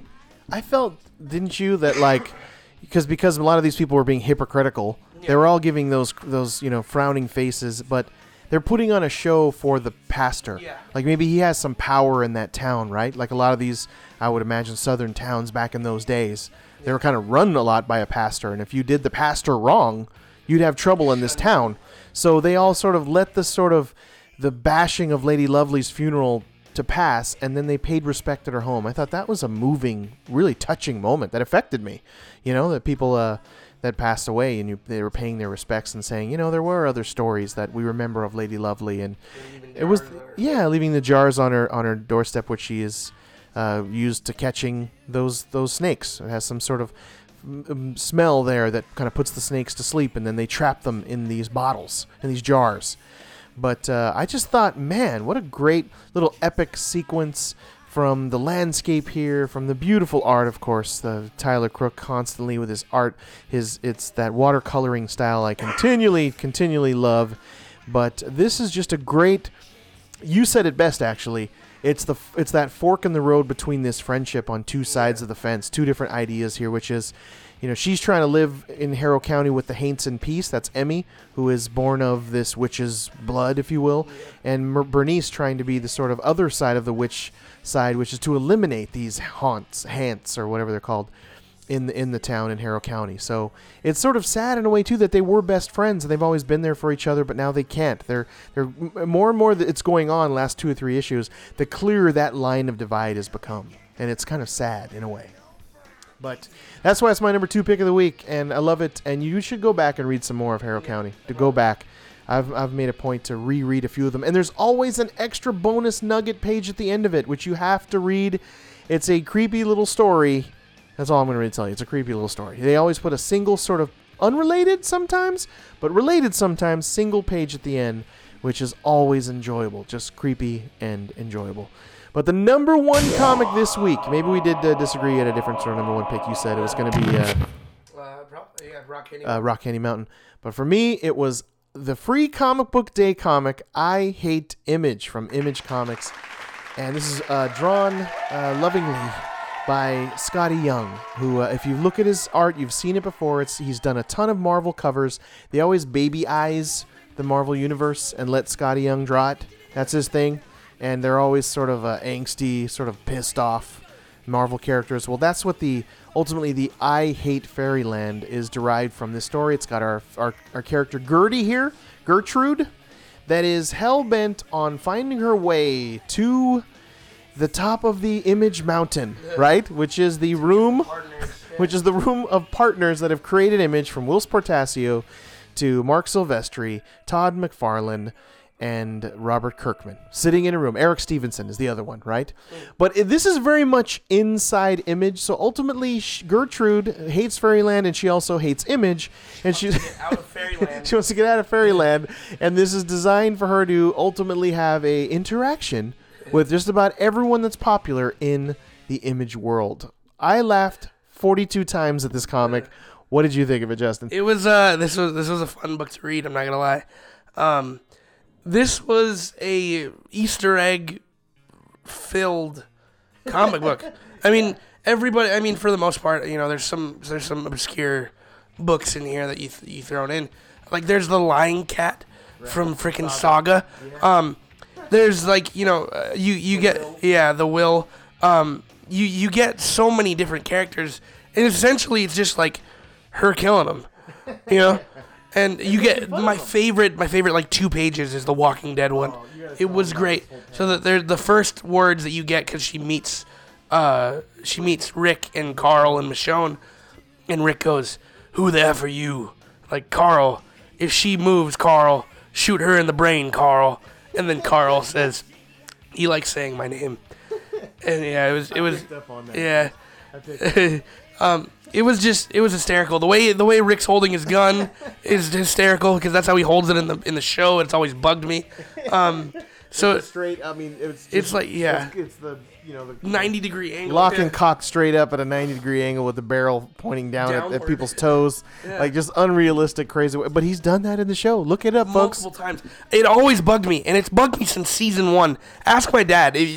I swear to God, I was like, why is he holding his guns like that? Like, is that Andrew Lincoln just being weird, or like, are they telling him to do that? Because it bugged me. It's hysterical. He's English. Maybe they don't deal with a lot of guns. He's a Brit, so maybe they, handguns are illegal in London, so I mean, I guess they're not really around him a lot. You think that they'd have a consultant though, like, why are you holding your gun like that, man? You got to, why? I don't know why. They filmed this in freaking Atlanta. They filmed this in Georgia.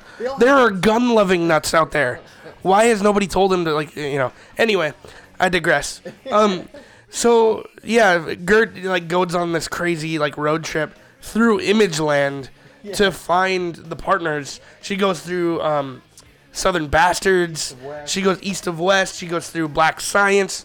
She goes through Southern Bastards again. Southern Bastards. Which is awesome. She meets Boss Hogg. But at its core, right, this is a roast of Image Comics. This is really kind of, in ways, cutting right to the bone here of how Scotty Young makes fun of these comics. Like East of West, I don't kind of understand it. It's very complicated. Gertie jokes about that here, right? Like nobody gets this land, and just kind of is constantly roasting and picking on and making fun of every Image comic. Like even when Invincible's flying over, he just looks goofy, right? Yeah. There was a part where he says whoever's narrating or giving her these directions, saying walk around the city a little bit to find Tony Chu.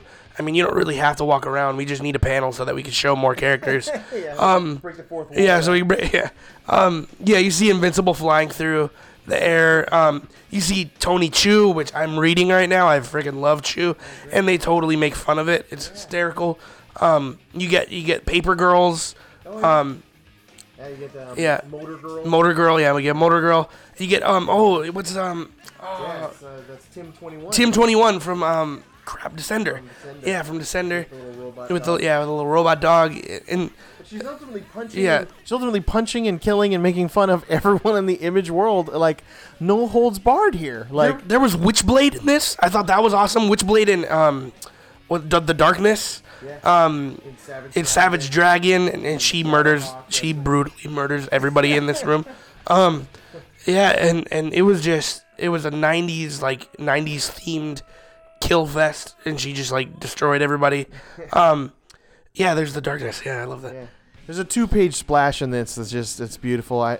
They have to put this in a poster because she's ultimately killing everyone from Savage Dragon to characters that were done in the 90s through Image to characters in Saga. It's just everyone is there, and she's murdering them with axe killing, bazooka destroying, rockets. It's just so much fun. I was surprised at a few of these panels where Scotty Young really makes fun of some of these things, like the Rick stuff. Yeah, Spawn is here ultimately, and they're kind of he said that he's looking for a sidekick. Maybe she could be that.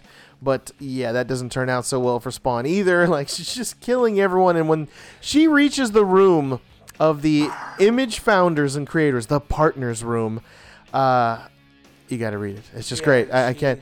I mean, you do have to be a little inside the Image world, right? You have to have read some of the Image comics, understand who some of the creators are. Robert Kirkman's in this. Yeah. And briefly is all we'll say. McFarlane, but it's so much fun. I've read it 4 or 5 times. There is just even a sketchbook sort of area in the back with just random sort of Scotty Young drawings of Gert destroying and killing and axe murdering things. And for Free Comic Book Day, this is also very hard to get. I mean, I've even searched for it online afterwards. It's really not anywhere. It's not on Comixology. It's not through anywhere. Through any of the press solicitations from Image, it's nowhere. You had to have got it in Free Comic Book Day. I see some of them on eBay. It's overpriced, but all that anyway, it's a testament to it. You have to find it on paper. Go get it. It's worth it. I had to go to my second shop for Free Comic Book Day. First one didn't have it. The second one actually had. I got the last copy, so it's sort of hard to find out there, but it's worth it. That's very much a testament to I Hate Image one shot here from Scotty Young. Glorious, absolutely. Made me laugh out loud. I'll never forget when I saw you read when you read I Hate Fairyland for the first time. You really cracked up and laughed out loud like 5-6 times, and you did that here too. You were laughing. I saw you. It was great. I loved this issue. This was great. Hands down, best Free Comic Book Day book I've ever read. Yeah. It was fun. Well, yeah. I mean, that pretty much wraps it up, right? There you have it. That's the end. We thank you very much. That'll do it. That's all of our new comic book recommendations this week for New Comic Book Day, May 10th. So please go to a local comic book shop and buy these immediately, or find the free one, the Free Comic Book Day I Hate Image. And please just walk in, tell them Chris and Justin from Sunspots Comics sent you, and buy these 11 immediately. It's totally worth it. If you have any questions, comments, or you'd like a personal comic book recommendation, please email us directly at either Chris or Justin at sunspotscomics.com. If we choose your email, read it, and discuss it on a podcast, we'll send you a free comic book prize just from us to say thank you. And also, please sign up for our email newsletter at sunspotscomics.com/contact. And please tune in next week for issue 106 of the podcast. We'll be reading a list of, I think it's 24 comics for New Comic Book Day on May 17th, right? May 17th. There's 5 new number 1s that are coming out. I want to check out that they're super awesome. Just a quick peek. A quick peek into some of the awesome comic books coming out for podcast number 107 for May 17th, just to give you a little glimpse. Batman 23. We can't wait for that. Awesome. I freaking love the Batman right now. I love it. Birthright 24 is coming out next week. Cave Carson, Cybernetic Eyes coming to a wrap-up. Issue number 8. Curse Words, which is weird. Daredevil, one of the best Marvel ones here. This is the story behind Daredevil's secret identity is revealed in Daredevil issue number 20. Eclipse number 7. Remember that weird one, Eleanor and Egret? That one's back, issue number 2. Just to name a few. God Country. Is this the last one? Is this the last one of God Country? I think it is. Look next week. And Invincible numbers 136. This is going to be a great week. I will be here. Hell or high water. No voice or voice. I'm going to go rest and not talk for a week until next week. There you go. Save it up for the next podcast. So please tune in next week. It's going to be a great podcast. And of course, just if you subscribe, you never have to worry about missing anything. Hit us up. And if you really enjoyed the podcast and you want to give back a little something to saying thank you, just subscribe to us. Go to iTunes, give us a 5-star review and a nice little positive blurb. And we'll personally thank you. We'll read it here on a podcast and thank you out loud here on the podcast. And we're going to leave you with the wise words, of course, from Peter Parker's Uncle Ben. Say it, Jables. With your graveliness, Mr. Chris Stapleton. With great power comes great responsibility. And we all have that power, folks, within us. So don't forget to also be water, my friends. So we'll see you next week. Thanks again for listening. Thank you very much. See you next week. Thanks, Jables. Oh, you are welcome. I'm going to go rest now. You're welcome. See you later. I'm going to go take multiple meds right now. I'm going to go into a drug coma, and then I'll wake up and read all the comics. So, yeah. There you go. Yeah, enough said. Well, thank you very much. Talk to you next week. Bye-bye.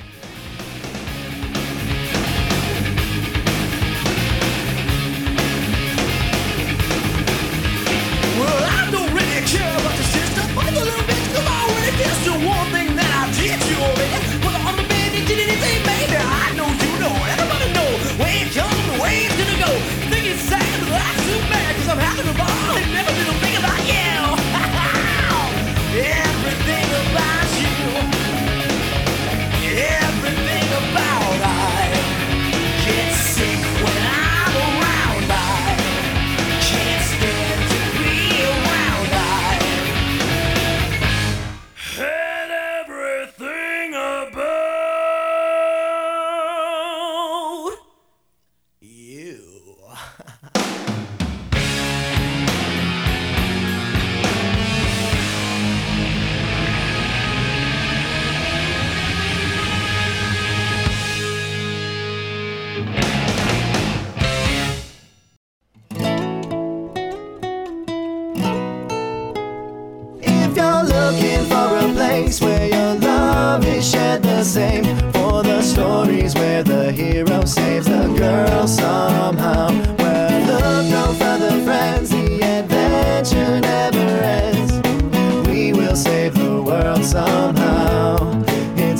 Scott's Comics now.